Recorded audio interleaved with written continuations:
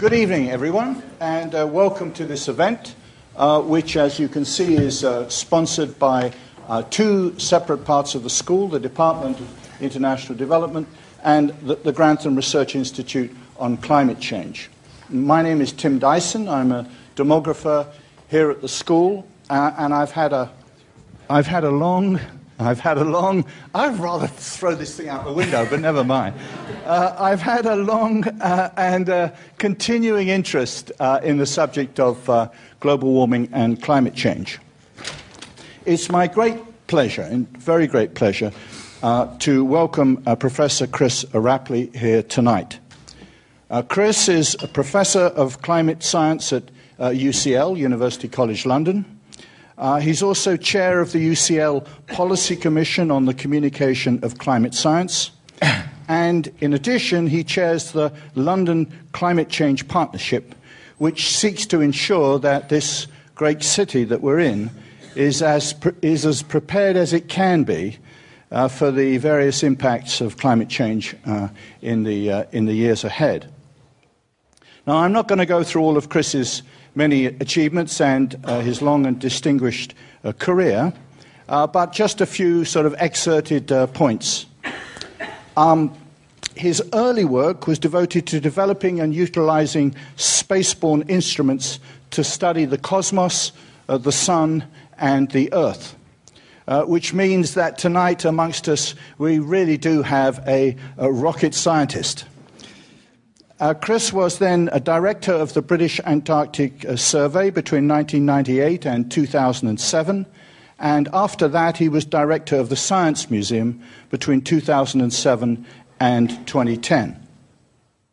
One measure of his scientific stature is that in 2008 he was awarded the very prestigious Edinburgh Science Medal for, and I quote, professional achievements judged to have made a significant contribution to the well-being of humanity. In addition to his commitment to understanding and adapting to the impacts of climate change, more recently, he's focused on the public understanding of climate change and the role of scientists in communicating both with the public and with policymakers. And in this context, and this also says something about his demographic status, he is the co-author of a little green book. He's got a copy over here and I've got a copy over there. A little green book that many of you will be familiar with. A co-author of 2071, The World Will Leave Our Grandchildren, a play which was staged at the Royal Court Theatre here in London and in which he was the sole actor. Related to this, it's on this sort of focus on engaging with policymakers and the public that informs Chris' talk with us tonight. Anyhow, I have been instructed to say that for the Twitter users amongst you, the hashtag for today's event is LSE Rapley. I would ask everyone to please put on your phones on silent so as to not disrupt the talk. And the event is also being recorded, and provided there are no technical glitches, a podcast will become available. As usual, there'll be a chance to put questions to Chris after the lecture. However, we have to come to a close by 8 p.m. Now, however, I hope you'll join me in welcoming Chris to deliver his lecture on Communicating Climate Change, Why So Toxic? Chris. Good evening, everybody. It's a pleasure to be here. Thank you for coming. Can you all hear me well enough? I want to start with a couple of observations. One is that made by Alexander Nix, the chief executive of the company Cambridge Analytica, where he said it doesn't have to be true, it just has to be believed. And this was the principle that Cambridge Analytica used to swing elections around the world. Let's not get into which ones. So that's an interesting thought, isn't it? And then there's a second observation by Yale psychology professor and communications professor Dan Kahan, who says, what you believe about climate change doesn't reflect what you know, it reflects who you are. So those are the two statements that are sort of a little prologue to this lecture, and we'll come back to them later. So this is the object of study, our planet Earth. It's a slightly unusual picture of it. You know, more often you see that glorious Apollo 17 picture, the blue marble. But I've chosen a picture that's taken in the thermal infrared. So you're looking at the heat radiation which is escaping from the planet into space, and the couple of red rings around the outside just sort of indicate the loss of that heat energy. And of course, what the planet is trying to do is radiate away the same amount of energy that it's receiving from the sun. So it's intercepting heat and light from the sun. That energy gets moved around by the fluids, the ocean and the atmosphere, and then it radiates the stuff away. And over the whole history of the planet, to quite a large number of decimal places, on average, the difference between those two energy fluxes has been equal. But I checked this morning, and out there in the global atmosphere, the current content of carbon dioxide is 405.89 parts per million, or at least it was yesterday. Don't know what it is today, it'll be about the same. Earlier this year, it peaked out at about 410. And one could say we are privileged, but it's a sort of slightly ironic way of expressing it. We're privileged to be the first human beings to breathe an atmosphere that has that much CO2 in it. An open natural atmosphere is probably more CO2 in here because we're all exhaling. But this is the first time in the history of the human race, and in fact in many lectures over the years one said it's certainly the first time in 850,000 years that the carbon dioxide content of the atmosphere has been up that high, because we can measure the content in the bubbles that are trapped in Antarctic ice cores, and they go back 850,000 years. So we've got measurements that tell us that this is true. But we have other proxy measurements that allow us to say probably 3 million years ago, we get back to an era where the carbon dioxide content may have been at about this level. But in fact, even today, although I can't track down the actual paper, but the Twitter sphere is buzzing around it, there's a new publication that demonstrates through proxy measures that this is the first time for 15 million years that we've had this loading of carbon dioxide in the atmosphere. And you all know the story, more or less, the reason why it's important. If there were no greenhouse gases in the atmosphere, the surface of the Earth would be at minus 15 degrees centigrade. It would be frozen over. We wouldn't be here. There's a 30-degree temperature gradient across the atmosphere because of these very small quantities of trace gases, water vapor, carbon dioxide, methane, and a few others. And so if you elevate one of those concentrations, as we have done, by at least 100 parts per million since the industrial era, then you don't have to be much of a physicist to say, well, that's surely going to make the temperature difference across the atmosphere, that gradient, a little bit bigger.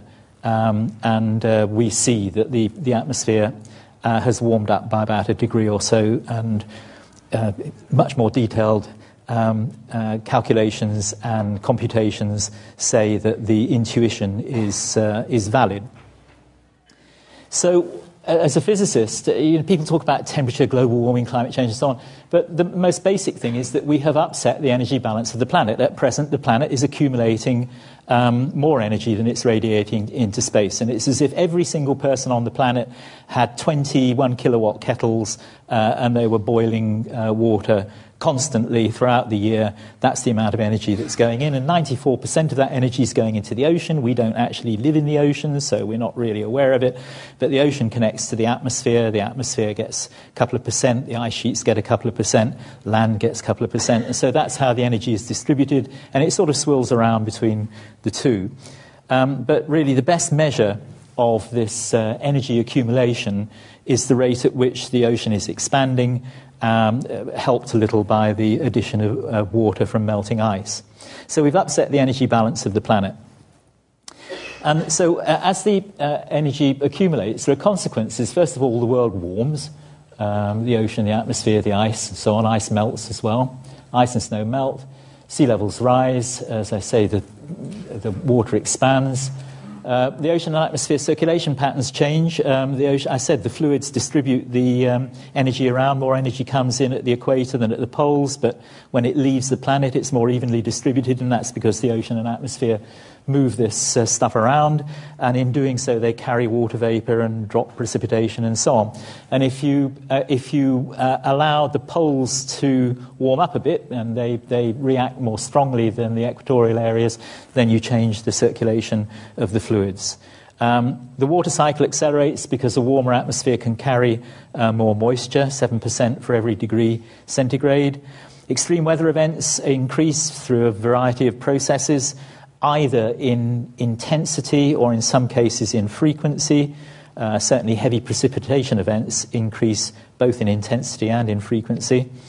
Ecosystems respond. Ecosystems are responding to the water cycle and clouds, and if you change those, they will react. And temperature. Marine ecosystems are moving very rapidly poleward. And if ecosystems respond, food and water supplies are affected. The direct impacts of climate change affect infrastructure. It either requires upgrading or is directly damaged. All of this has impacts on economic and political stability. And so through this set of consequences, people and species are impacted. And although I've drawn it as a sort of linear set of things, it's not at all. I mean, all of these things interact with each other in a complicated interactive system. But nevertheless, that's the set of consequences, and that's why so many of us have felt for a long time, some for 50 years, that this is an issue of considerable importance for humanity to confront. Because we have a global system of infrastructure and agriculture and economics and trade, but it's imperfectly adapted even to the climate system that we inherited. So wildfires in Portugal, Hurricane Ophelia in Ireland, Cumberland a couple of years ago, fires in California, you will routinely see little glimpses of the way that the weather systems, extreme weather or extreme weather events, impact the systems that we have built. Those of us that travel on the railways know how desperately important leaves are. So the infrastructure that we've built works up to a point, but any engineer will design it to operate within certain weather extreme limits or climatic limits. And so if you push the system out of those limits, and particularly if you make it less stable, then there will be consequences. We're imperfectly adapted. And I hunted around and I found a figure, an estimate of additional costs due to climate-related events last year, 306 billion. I wouldn't stand by it. There are lots of different figures and they vary a lot. But what is happening, and what has been happening over the last couple of years, which is quite important, is that the science of attribution has become much more solid. So people like Freddie Otto at Oxford and Peter Stott at the Met Office are now able quite quickly to estimate what the likelihood of some extreme event was, a drought, a fire, an intense weather event, in the world which has received this additional CO2 and the consequences relative to the counterfactual world which would have been around had we not done that. And by and large, we find that probabilities of these events have been increased by maybe a factor 2, factor 3, sometimes a factor 7, and that science is getting pretty solid now. So the image was of a set of direct consequences, but there are indirect consequences as well. This is a map of showing in these coloured blocks the severity of drought in the eastern Mediterranean in the 3-year period 2007 to 2010. And you can see that over the part of Syria, there was a particularly severe drought. It's estimated that it's the sort of 1 in 500 year or 1 in 1,000 year event. And the estimate is that it was 2 to 3 times more likely as a result of the additional carbon dioxide loading and the other things that we've done to the Earth system, changing the land surface and so on, than if we had not been around. Now, this is the the breadbasket of the crucible of agriculture. This is an area where large numbers of people still live or lived rural lives, and those three successive serious drought crop failures, which extended an already dry period, caused a million or so people to move from the land into the suburbs of Aleppo and Damascus, where they joined the 2 million people displaced by the Iraq War. And that was part of the kind of highly stressful environment in which led to the clampdown by the authorities and the dreadful situation that we have there now. Now, I'm not saying that the drought, that climate change caused that, but climate change certainly accelerated and amplified that. There are people who argue about how many people were displaced, how many people stayed there, but the security services use this as a kind of poster child of this sort of situation, where climate change is making an already unstable situation worse. So you have drought, you have people displaced, you have people, some of those people are added to streams of migration, in this case across the Mediterranean, trying to reach Europe, and this is the response of Europe. So what we're seeing here is climate change contributing to an already very tricky situation. So it's acting as a threat multiplier. And this was foreseen. There's a US Department of Defense report which was published in 2014, so the work was done before that. And it says rising global temperatures, changing precipitation patterns, climbing sea levels, and more extreme weather events will intensify the challenges of global instability, hunger, poverty, and conflict. Now, the only thing I disagree with the statement is the word will, because there is evidence that we're already seeing this underway. So that's the sort of grim news, the slightly worrying news. Of course, there is good news. At the end of 2015, the nations of the world, after 30 years, finally got their act together, and rather than discussing whether they should do something in a united way about climate change, agreed that they should do something, and even offered a set of voluntary commitments, which was certainly a diplomatic triumph. Essentially, they agreed a common goal to hold temperatures to well below 2 degrees C relative to pre-industrial, and to pursue efforts to limit the temperature increase to 1.5. But a goal is one thing, but you also need a plan, and there's a collective plan to cut anthropogenic emissions and to achieve a balance with removals by sinks in the second half of the 21st century. And a whole load of offers were put on the table that don't actually achieve that, but it's a good start.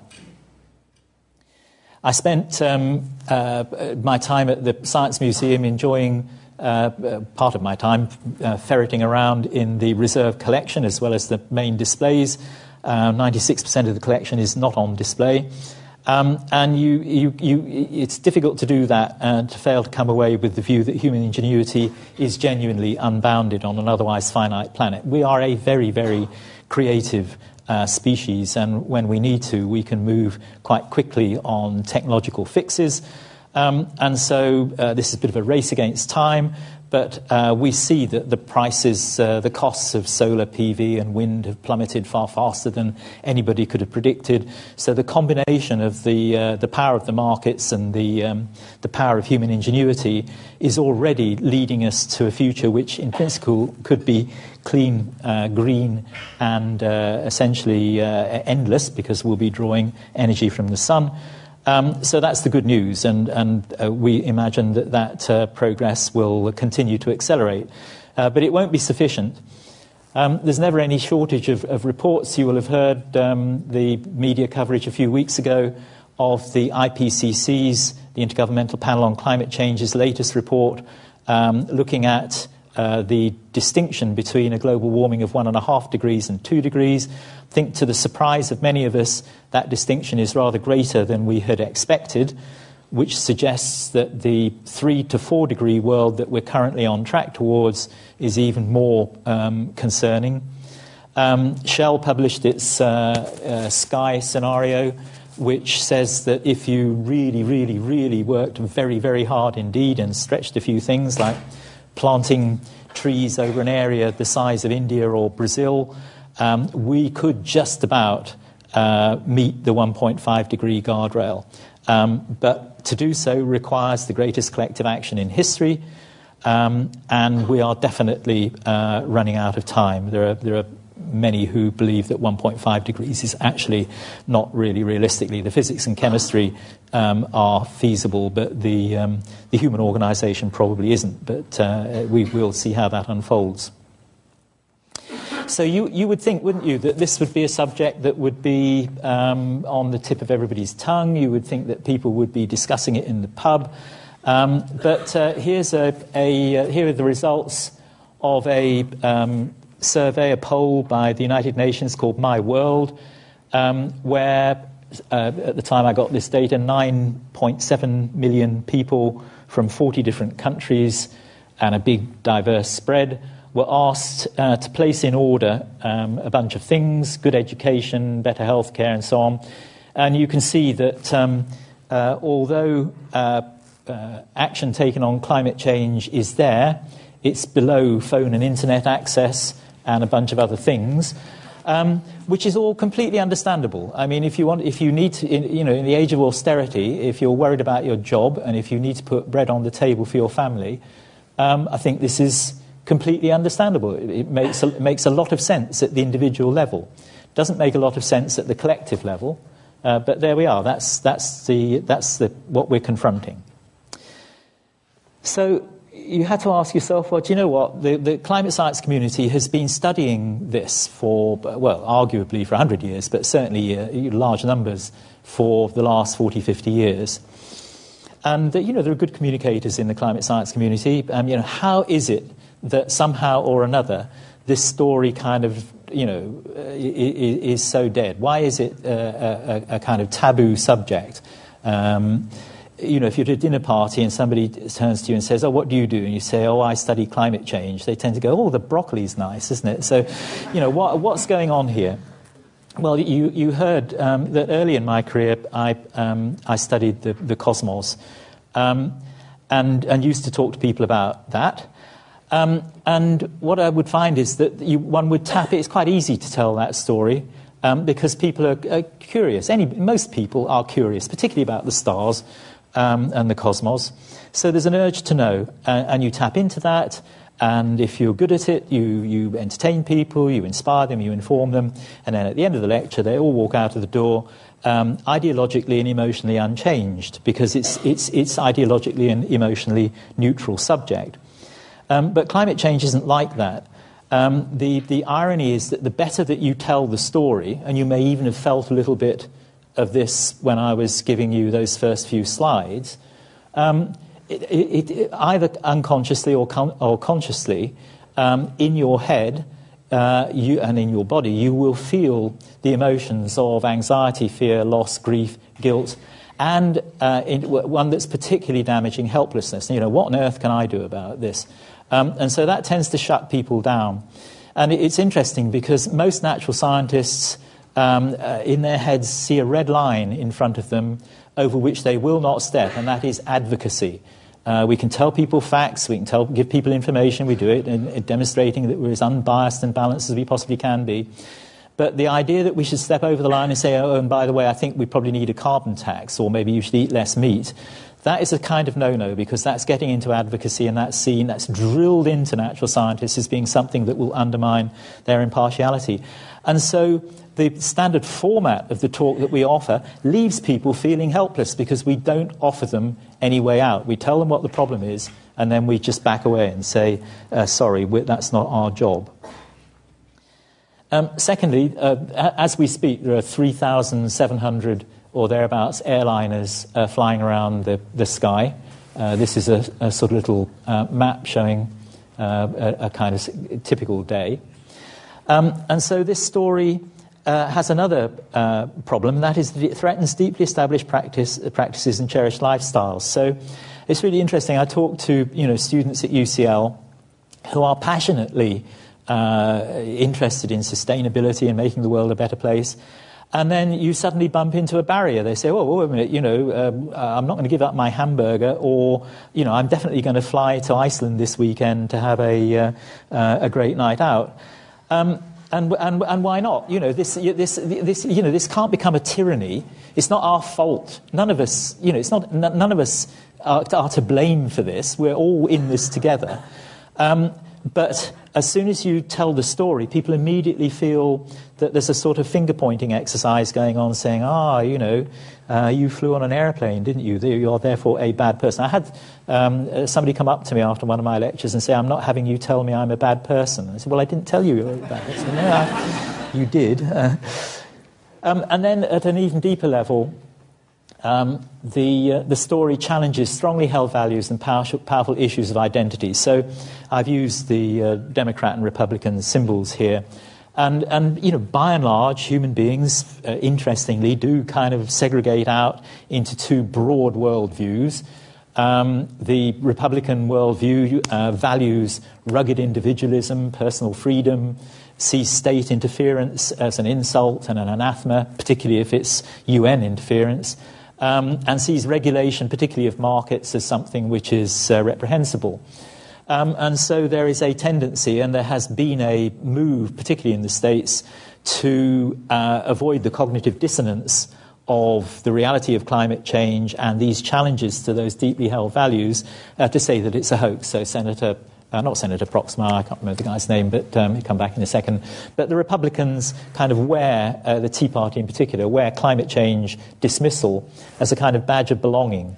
And once you're in your cult with your badge of belonging, it's very difficult to shake that.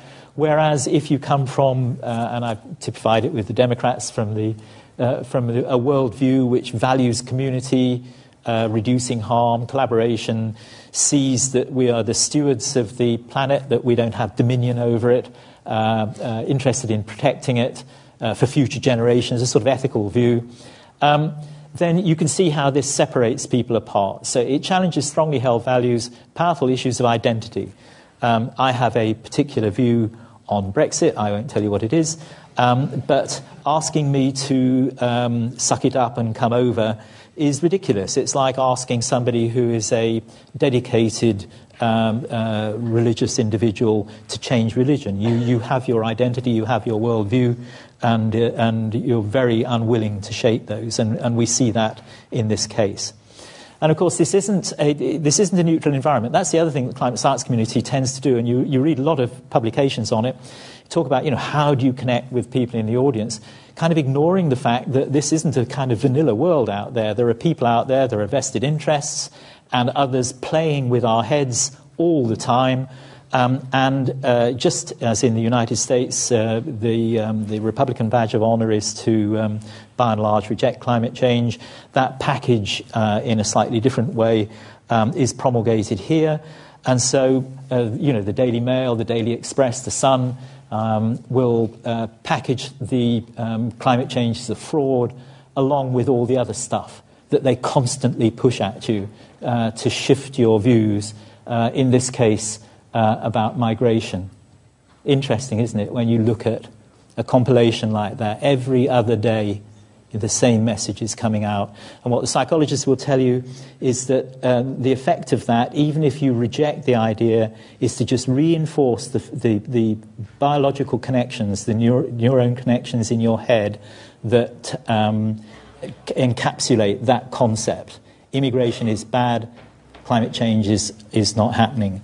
And so even if you then offer a negating sentence, you're actually reinforcing that same concept. So our heads are constantly being worked on, and not just by Alexander Nix. So the upshot of that is that we tend to build barriers around us, and various flavours of it. So negation, simply believing that something is untrue that is true. Disavowal, kind of accepting it's true but pushing it somewhere back into the recesses of our unconscious so that we don't have to deal with it. A kind of denial where we struggle with it but push it away. Evasion, where we try and ignore it.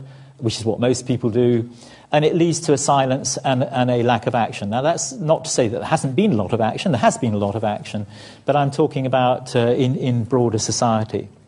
This diagram is by a Norwegian colleague of mine, Per Esken Stoknes, whose book, What We Try to Think About When We're Not Trying to Think About Climate Change, is well worth reading. So this brings us to think, well, you know, we need to understand what's going on in people's heads, because in the end, this is at the root of our issue. So, you know, why have we got a brain? You know, and why is it that plants don't have brains? Plants and trees don't have brains because they don't need them, because they are literally rooted to the spot, so they don't have to plan anything. They actually have central nervous systems, and I was talking to a forester recently who was trying to persuade me that they even have communities through their roots. They communicate with each other and try and help each other, which sounded a bit strange. But anyway, I can believe anything, I suppose. But they don't need brains because they're not moving around the physical world. And so, I mean, obviously the first thing that the brain is doing is operating the body. I'm not thinking about having to move my arms and so on, or my heart or my lungs. That's all being managed by the brain and the central nervous system. So at the very base, it operates your body. And you know, that's quite sophisticated. I remember an experience, you know, you bicycle 4 miles and you're thinking about things, and at the end of it you realise that you cannot remember a single piece of evidence from the journey. So your brain has managed you in that, you know, avoiding potholes and stopping for traffic lights and so on, and you weren't even aware of it. So it's a pretty efficient system for doing that. And of course, part of that is navigating the physical world. And interesting, as a physicist, the response to the physical world needs to be pretty quick. If one of these things started to fall over, you know, from a standing start, something can drop 16 feet in the first second. So, you know, you need to be able to move quickly. So navigating the physical world is not only just a question of planning things, having a model of the world, but also being able to react to it pretty quickly. But even more complex is the social world. And our social world, you know, the reason humans have been so successful is that we have this ability to collaborate, work in social groups, and that is a hugely complex task. We're constantly reading other people's facial expressions, responding to their actions and their words, and so the brain is humming. I'm told that if you enter a room with a group of new people who you haven't met before and who you have to interact with, that's when the brain really lights up, because it's making dozens of decisions. Do I like that person? Do I trust that one? You know, all sorts of decisions being made. And then if there's any capacity left over, there's time for a bit of reflective thought. Now, it's interesting, isn't it, that if we want to do reflective thought, we try and move ourselves away from these other loads on the brain. So we go somewhere quiet where there aren't many people around, and that gives us a bit of extra capacity to handle that. So basically, the brain is keeping us alive, and it's seeking to avoid disadvantage, including, you know, both physical and social disadvantage, and at the same time, it's trying to seek advantage. So it's working away pretty effectively. And it's delivering you meaning in context, and it's delivering it quickly. I don't know what these kids saw, but on a timescale short compared with Usain Bolt responding to the starting gun, the arms have come up to protect the chest and face. The mouth is open to draw in oxygen to energise the muscular system. The eyes have opened in order to give a better scan of what other dangers might be around. And you see it's happened to all of them instinctively.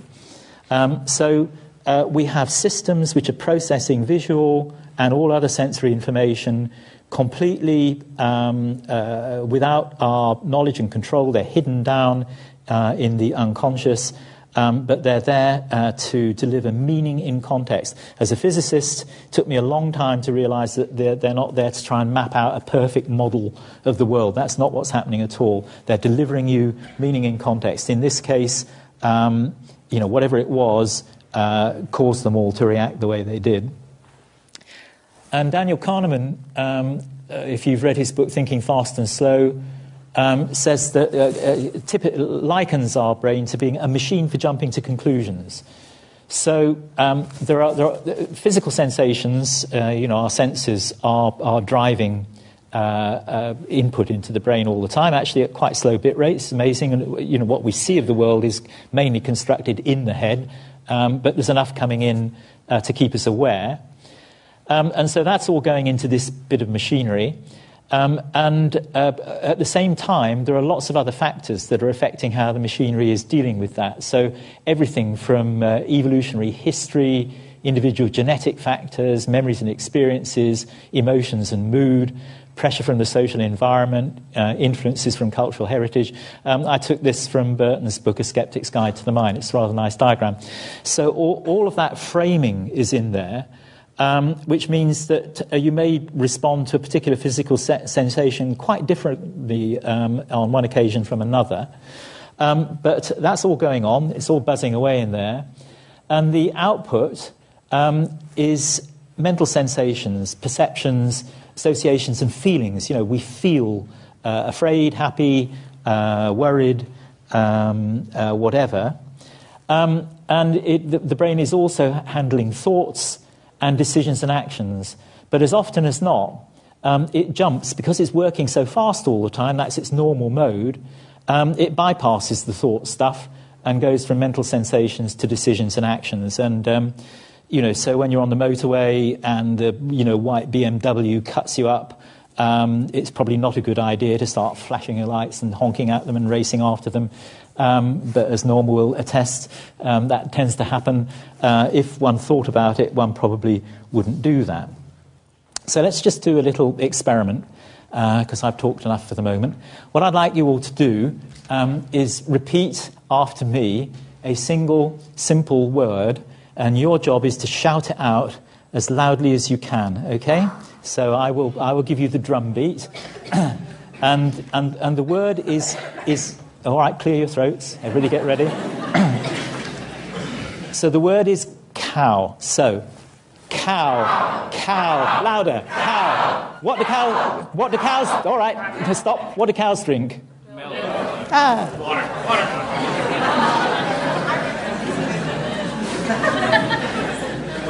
If I had said to you, what do cows drink? Think about it. You might have said water. So that's the point, isn't it? But it's an interesting one, isn't it? It's better in a conversation to say something rather than not say something. Because literally we say, oh, they're a bit slow. It's seen as a very negative thing. So in a conversation, you imagine the computation that's going on inside your head. So unconsciously, in a conversation, you're thinking, where's this going? Down there, something is going, what words and ideas might I need next so I can begin to shape them in my throat and mouth so I can respond on the time scale that we're used to in a conversation. And so, and it's better to say something and then laugh about it if you got it wrong, or excuse it, than not say something. So it just illustrates that thoughtful, deliberative style of planning and acting is not the norm. And of course, as children of the Enlightenment, we imagine that we're terribly rational. But that's not the case. And I would say that the evidence is that even when we think we're being rational, we are still being affected by all of those things that were on the left-hand side of that diagram. We still suffer from motivated reasoning and all the other things. So we react much more than we think. That's a pun. We react much more than we think we do. Now, in addition, we're also highly influenced by those we hold in esteem and whose esteem we seek and whose worldview and values we share. I kind of mentioned it with the political divide earlier on, but that is the case.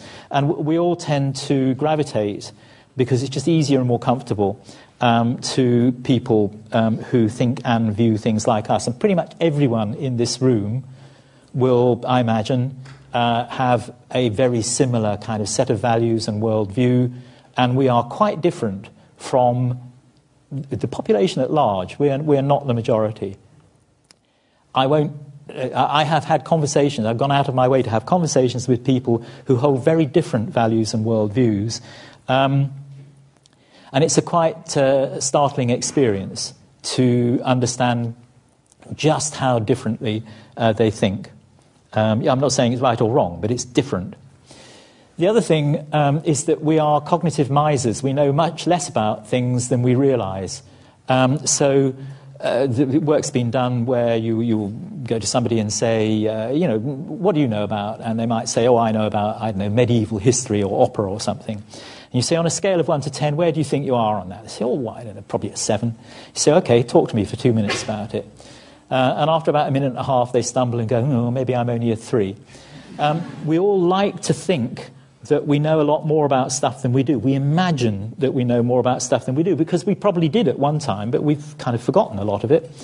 But actually, it's a good evolutionary tactic not to have to carry too much stuff around, because working in social groups, we can usually find somebody who is the expert. It's the ultimate division of labour. So, I don't know how to make a laptop, but lots of other people do, and so I can buy one.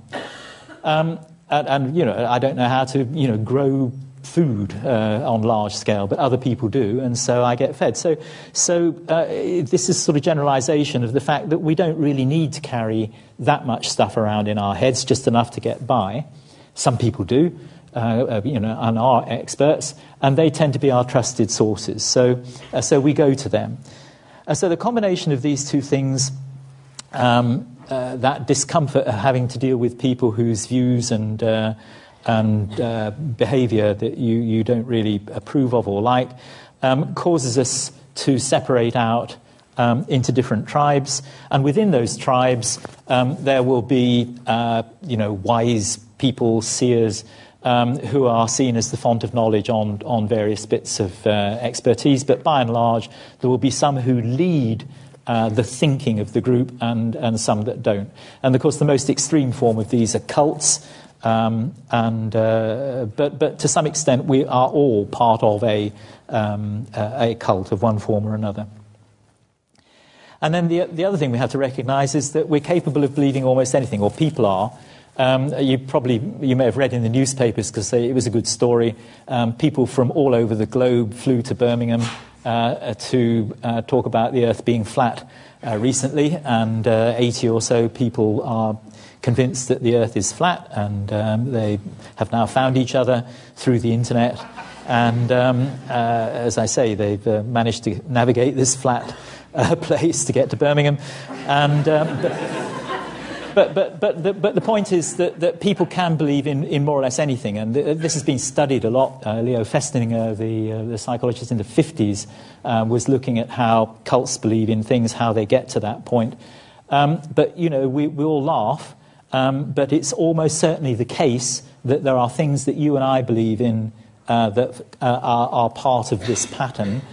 And the book by Burton on Feeling Certain makes a very powerful case that the link between feeling that you know something, being certain about something, is detached from rational thinking.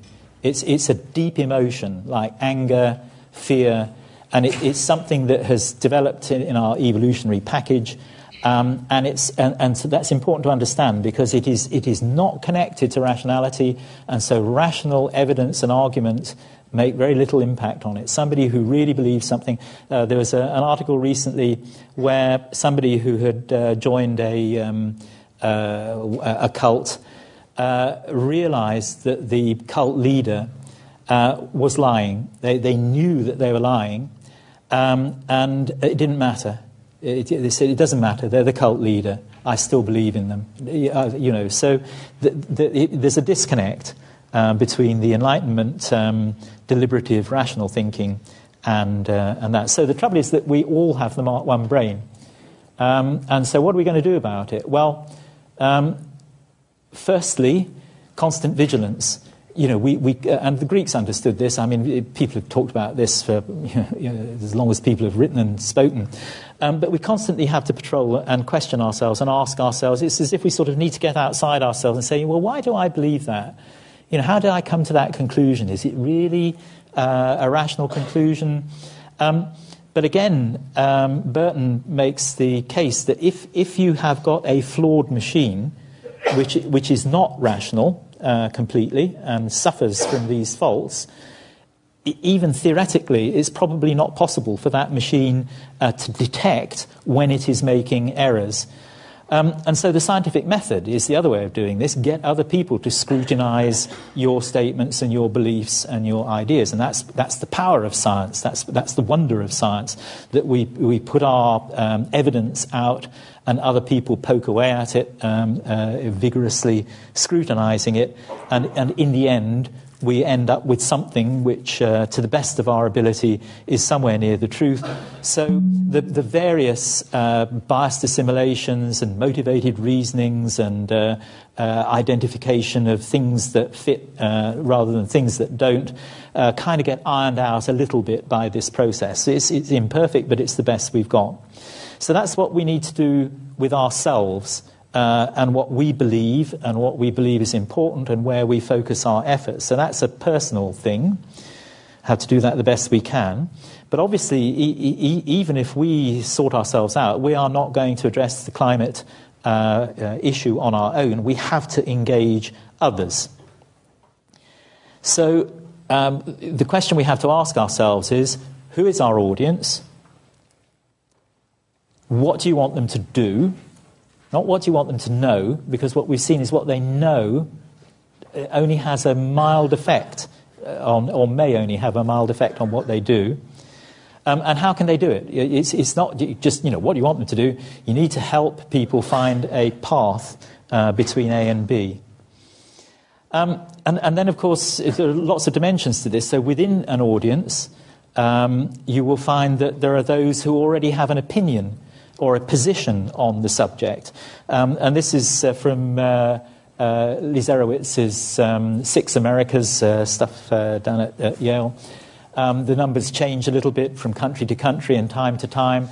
But by and large, on the left we have those who have their highest belief in global warming, most concerned, most motivated, maybe 15%, maybe 20%. They're labelled alarmed. The concerned, maybe about another 30%. Recognise that it's an issue, maybe people in this audience fall into that, but aren't really too sure what to do about it. Another 30% are kind of, on the fence, not convinced. 7% couldn't care less, disengaged. 11% are doubtful, they're sceptical. And then there are hardcore, sometimes 10, sometimes 20%, who are actively dismissive, who see this as a kind of insult to their values and work hard to dismiss it. So if you're delivering a talk, you better understand who's out there, because if you've got an audience of the dismissives, then you would need to deliver a very different talk than one to the people at the other end. So understanding where people are is important. Most people in this room, but perhaps not all, are probably more towards the left. But I've talked a bit about values and been working with people who study values. They're kind of white Cambridge Analytica, if I can put it that way. They've been scraping data on people for years and classifying where people's values lie. And there are broad categories. This is one particular categorization. There are others. But we need to understand that if we're talking to somebody who rejects, who is a rugged individualist, who rejects the idea even that there is such a thing as society, let's say, then you've got a different task than if you're dealing with somebody who believes that that we should be good stewards of the planet. So I chair the commission at UCL on communicating climate science, and we tried to map out, what's out there. So, climate science community over here, the planet over on the right, climate action, the two red boxes, and by and large, climate action derives from political and business decisions and the general public. The two things are connected. If you come up with a policy that the public won't tolerate, like up until now, land-based wind, then you can do as much policy making as you like. It isn't going to work. So this is the basic framework, and you'll notice that for businesses and politicians, there's usually a intermediary group of people who are analysts, synthesists, and advisors. So the civil service, or in a company, some expert group who are trying to make sense of the evidence and guide the decision-making. It's more complicated than that because there are lots of other actors in here, the opponents, the proponents, the media, and I put arts, museums, science centres, places that people can go to learn about things. And so there are many, many places, if you want to intervene in this this societal discussion, there are many places you can intervene. It's even more complex because the science community itself consists of individuals, groups, research centres, and so on, right the way through to advisory bodies and what have you. So there are many, many different ways that one can intervene in this complex landscape to try and energise more climate action at that end by more action from the science community on this side. And the work that we're doing in UCL, the light blue ones have been done, and these are other things, little projects that we've got underway where we're trying to intervene in targeted parts of this landscape in ways that will make a material difference. But the point is that it's open for anybody to do that. Now, so that's the landscape, but then what do you actually do? Well, there's one idea, and you see it on the TV and in the radio a lot, that you have a debate.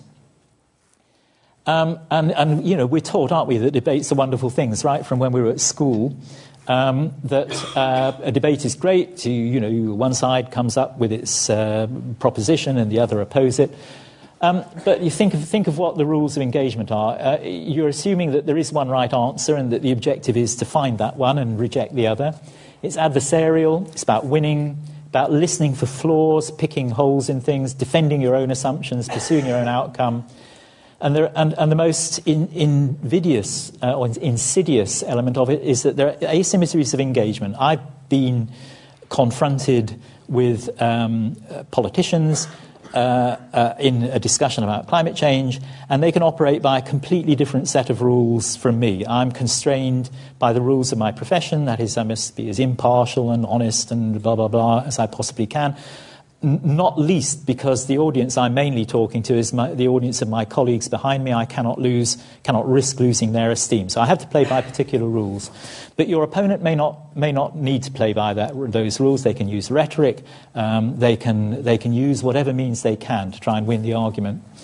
And most of all, it's seen as a form of entertainment. You know, when you watch Prime Minister's question times, if you ever do on the TV, are you really listening to what they're talking about? They're usually not talking about anything in any sort of substantive way. You're simply looking, it's a sports match. You're looking to see who wins. So this is not a very helpful way of doing things, much as it's promoted as the way, because it pushes people apart. The other means of engagement, again, which the Greeks well understood, is dialogue, where you assume that which is collaborative, where you assume that other people have pieces of the answer. It's respectful. You try and find common ground. You listen to understand. You explore assumptions. You discover new possibilities, and you seek constructive progress. And the Science Museum's Dana Centre was established to develop a systemised way of dealing with big controversial issues like genetic modification and nuclear power and so on in a dialogue format.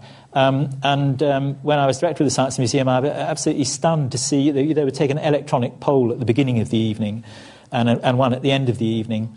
And I saw on a couple of occasions, a shift of 80% of the people present being against something to being 80% for something through a process of dialogue, which is something I can pretty much guarantee you would never get in a debate. People are pushed apart. In that case, people were brought together and were able to make an informed decision.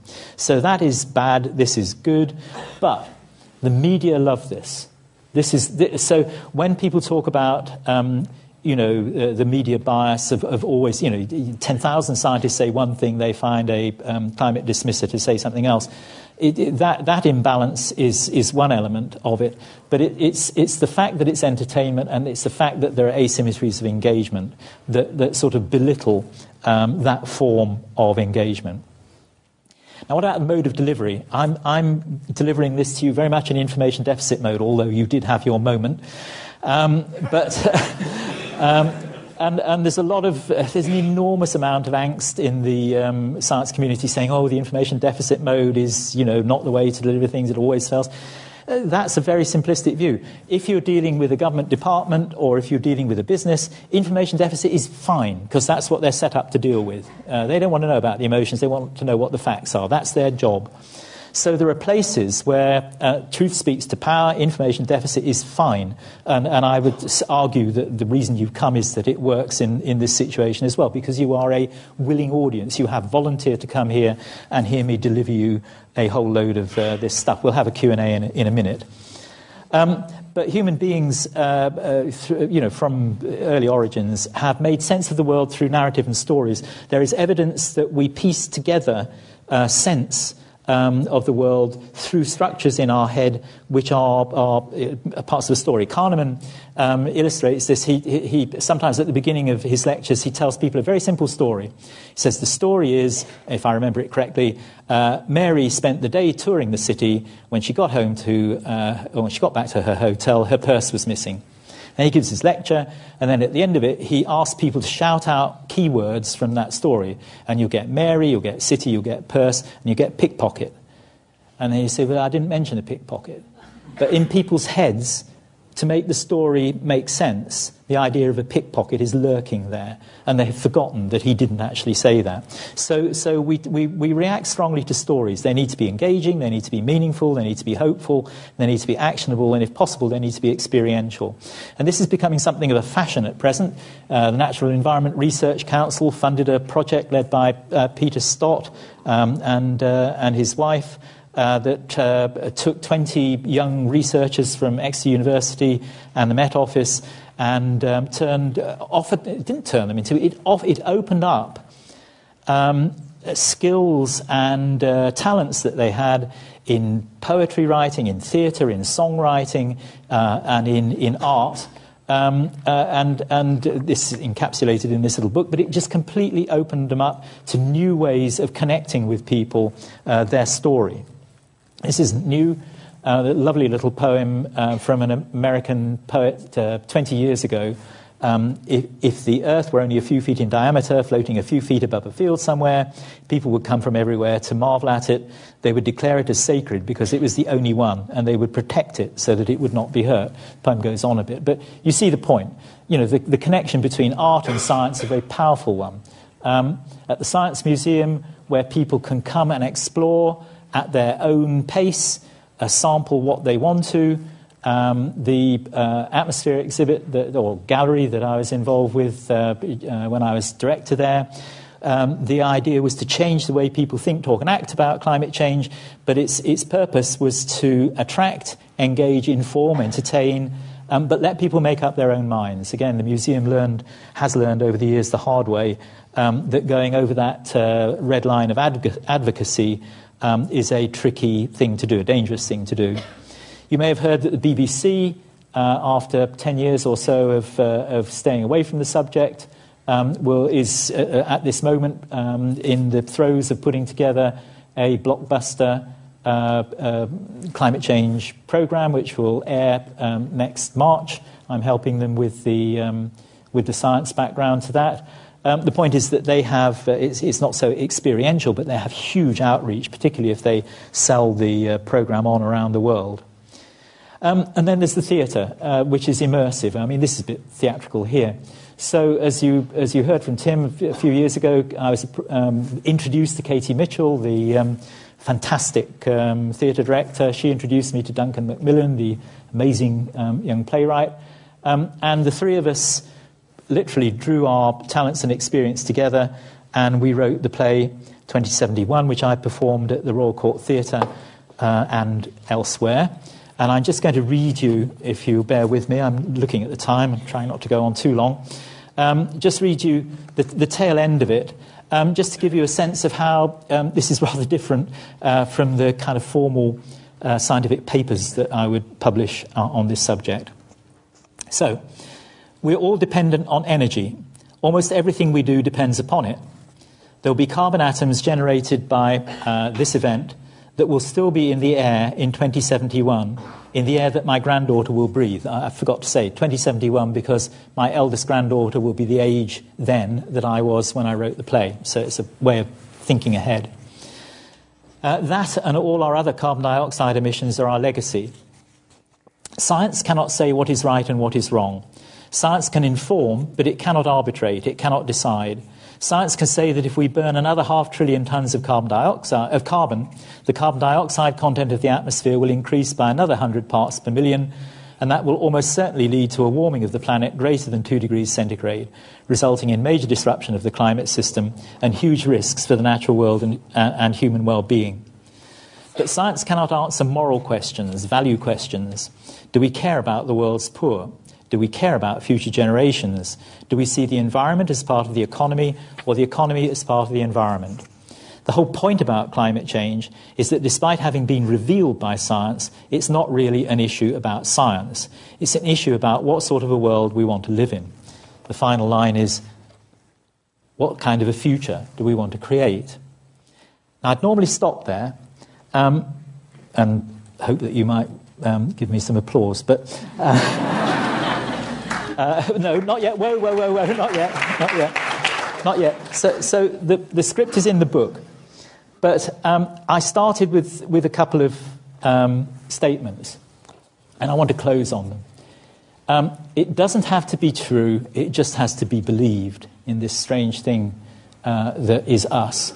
And what you believe about climate change doesn't reflect what you know, it reflects who you are. And the climate science community has spent enormous amounts of effort trying to help you know more. But actually, our task is much harder than that. The task for everybody is much harder than that. To tackle climate change, we have to change who people are. We have to give them epiphanies. We have to shift their values and their worldview so that they take this subject seriously and do something about it. Thank you.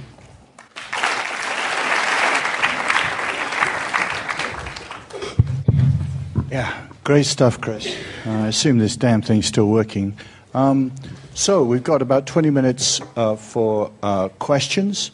If you could say who you are and your affiliation. And Chris would like to take questions in groups of 3.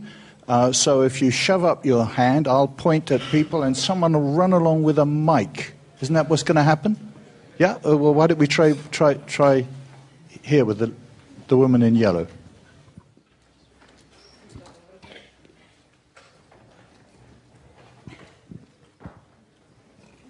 Hi, I'm Kat Nilsson from the Natural History Museum, previously the Science Museum, as you know.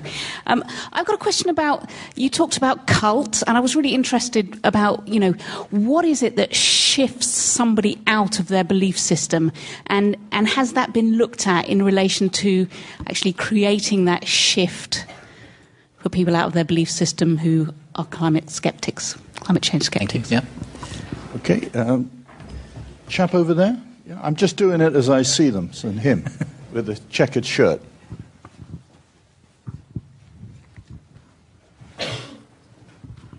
Hi, my name's Ollie Connor. I work in communications for lots of big brands. And I'm wondering what you see the role of brand communication is in this. I'm thinking of a lot of people I know who work in brand communication who are exceptional storytellers and use models of communication that are highly sophisticated and would love to get involved in this type of stuff. However, they're kind of trapped in the kind of world they operate in and are looking for better connections. Thank you. And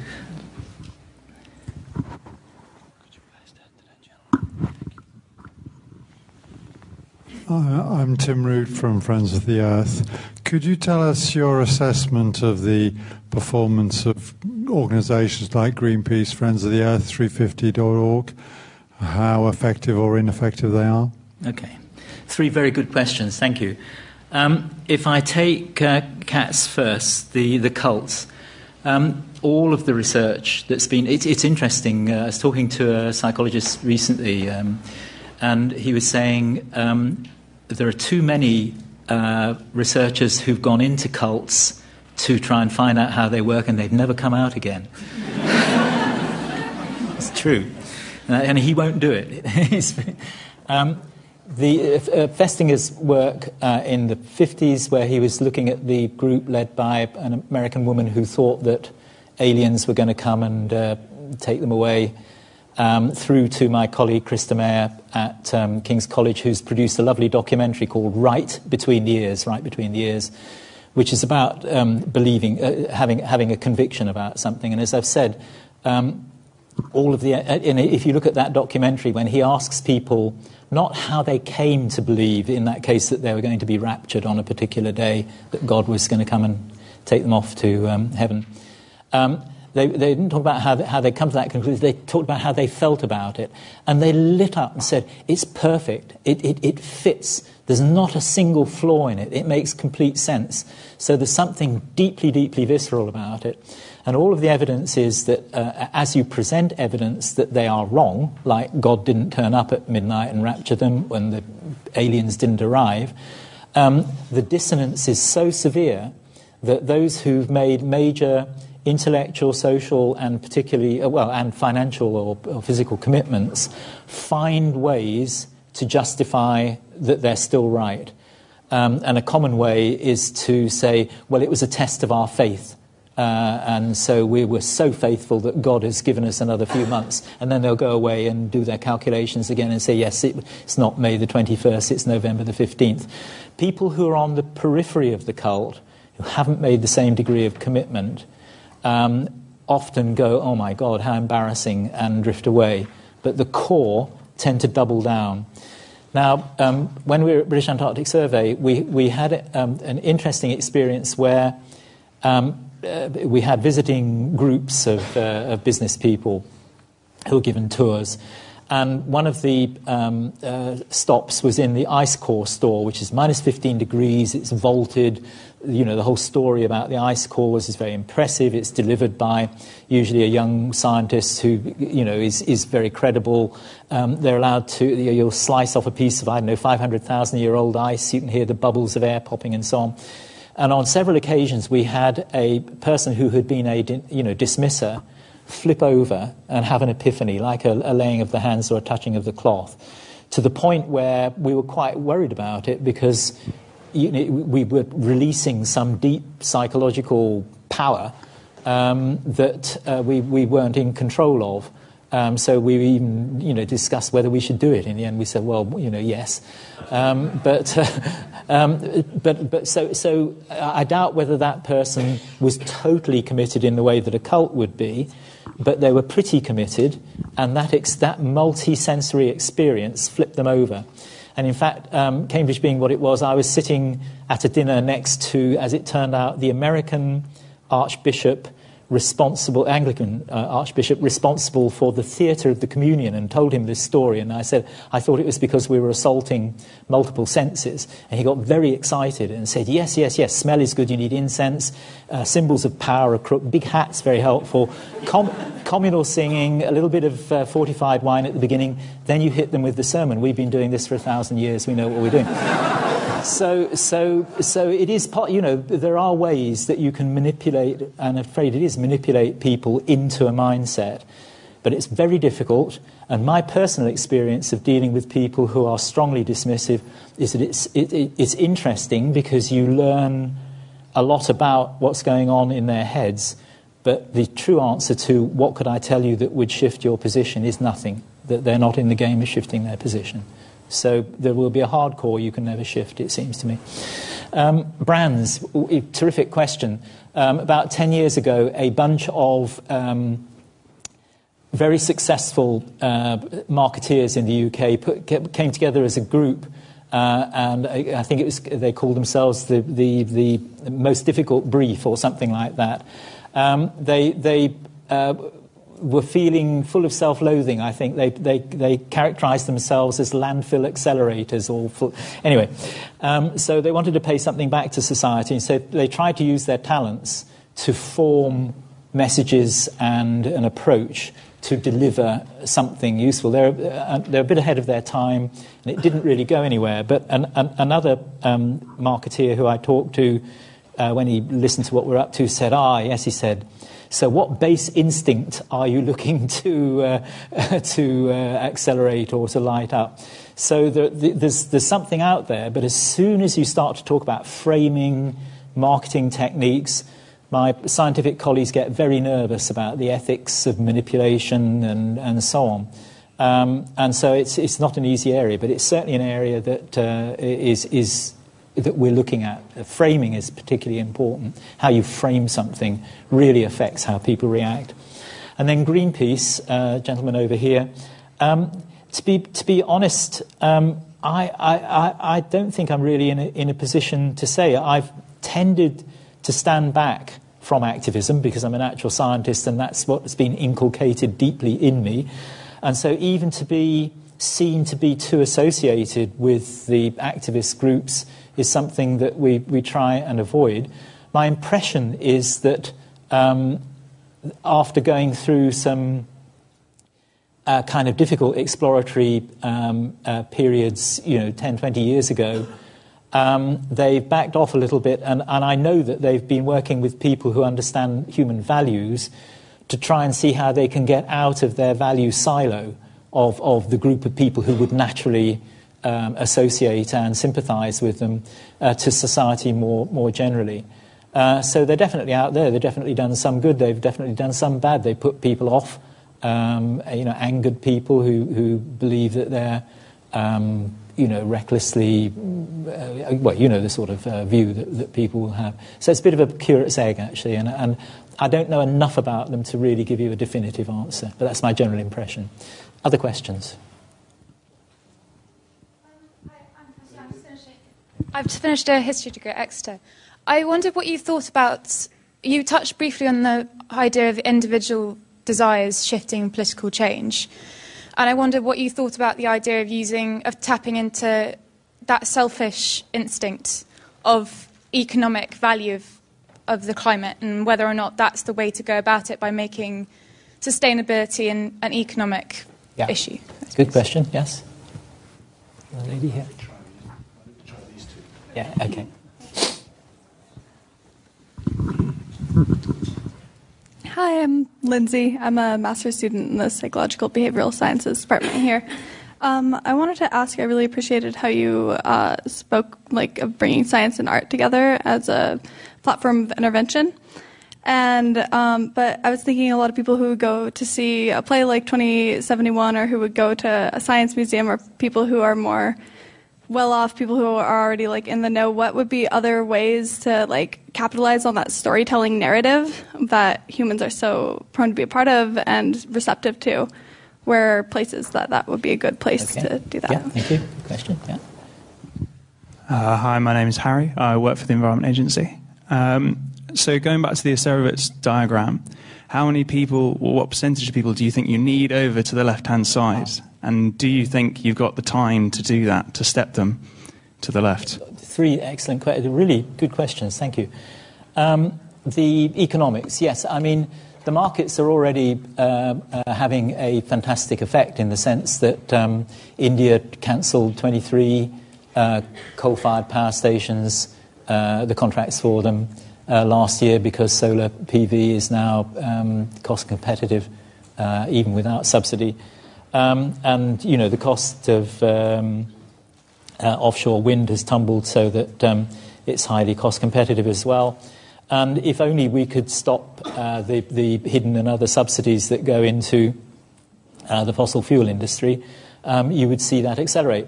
And it's interesting that all of the projections of the penetration of green technology, energy technology and vehicle technology tend to be kind of quasi-linear or whatever. If some of those things begin to become exponential because the markets really bite, then the world could transform very quickly indeed. Our heads are very, very poor at understanding what happens with exponentials. The old story of the fisherman on the lake, the 29th day, only half of it is covered with lily pads, so they're not worried.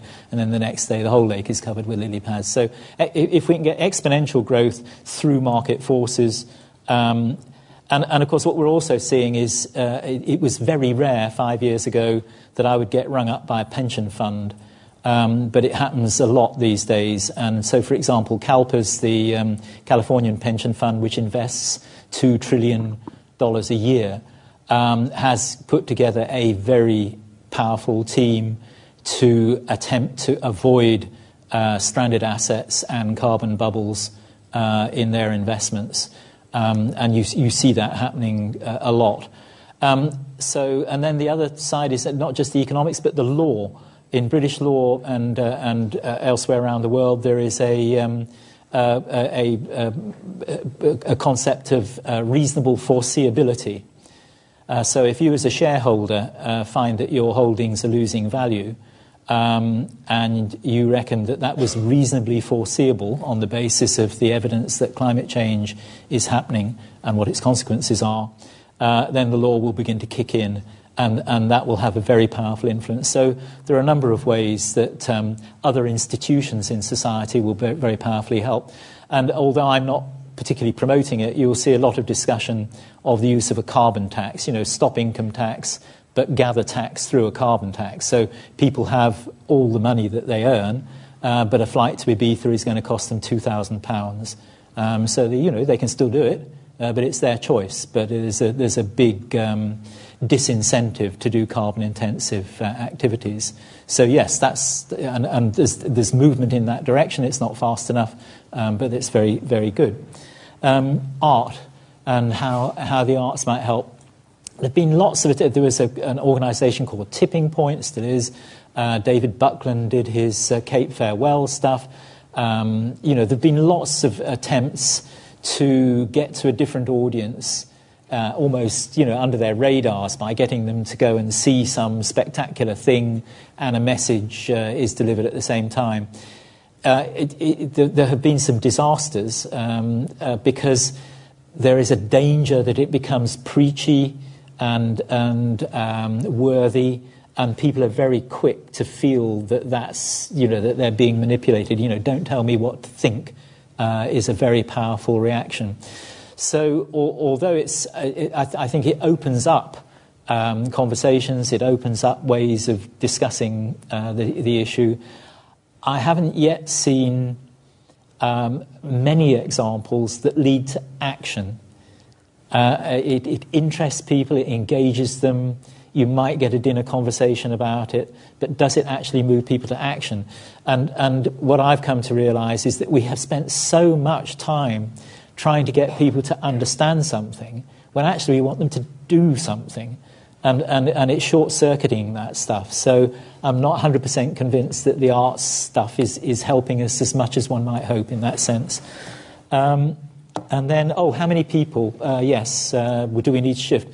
A very good point. Inconvenienced elites are very powerful forces in society. The great stink when the Thames was so fetid with sewage that Parliament couldn't meet. It didn't matter, what people in Bermondsey were having to put up with, but when Parliament couldn't meet, then all of a sudden it became something that was acted upon, and a structure was put in place which allowed a legal approach to putting sanitation across London, and then the Victorian engineers were able to do what they were perfectly capable of doing all along, put in a superb sewage system so that the Thames cleaned up. So, and it's interesting, isn't it, that Hurricane Sandy that hit New York and nearly brought down the art insurance market, because it turned out that everybody had their fake Picasso in their loft, and the real one was in a warehouse on low-lying land which got flooded. So the art insurance market more or less went under with huge losses. So when elites were inconvenienced, all of a sudden there was massive action. So there's an enormous action in New York to deal with rising sea levels and climate change, but you don't see the same thing happening in the poor parts of New Orleans. So inconvenienced elites are crucial. So you certainly don't have to have everybody over on that right-hand side, but you need to get key people over there, and you need to have enough of everybody else that they don't block stuff. So there's just one quick example in Rotterdam, and I've never quite got to the bottom of how far this is a physical entity, but a coal-burning or coke-burning power station was built, which was the most thermodynamically and economically viable example of a carbon capture and storage, so a clean coal, if you like, thing. It was going to pump liquid CO2 out into an old redundant oil formation in the North Sea. And it was funded by the EU at vast cost and by the Dutch government.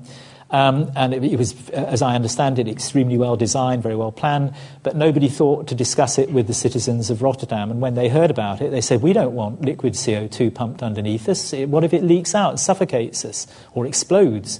It didn't help that the PowerPoint that showed it seemed to be about 2 feet under their lawns, whereas in fact it was probably a lot lower. So you've got to have enough people on side. You need some people to drive it, but you've got other people to accept it. Because what happened there was a very active citizens group formed, and they've blocked it. So the whole thing is stalled now. I think we've run out. I think, sadly, that we've run out of time. I don't really know what to say, Chris. There's a huge amount there to think about, particularly on the psychological side, dialogue as opposed to debate. But changing who we are, wow, that's a tall order in a short time. But anyhow, I hope that you've enjoyed the talk as much as I have, and I hope you come back again, Chris, and give us another talk, and a show of appreciation for a super talk.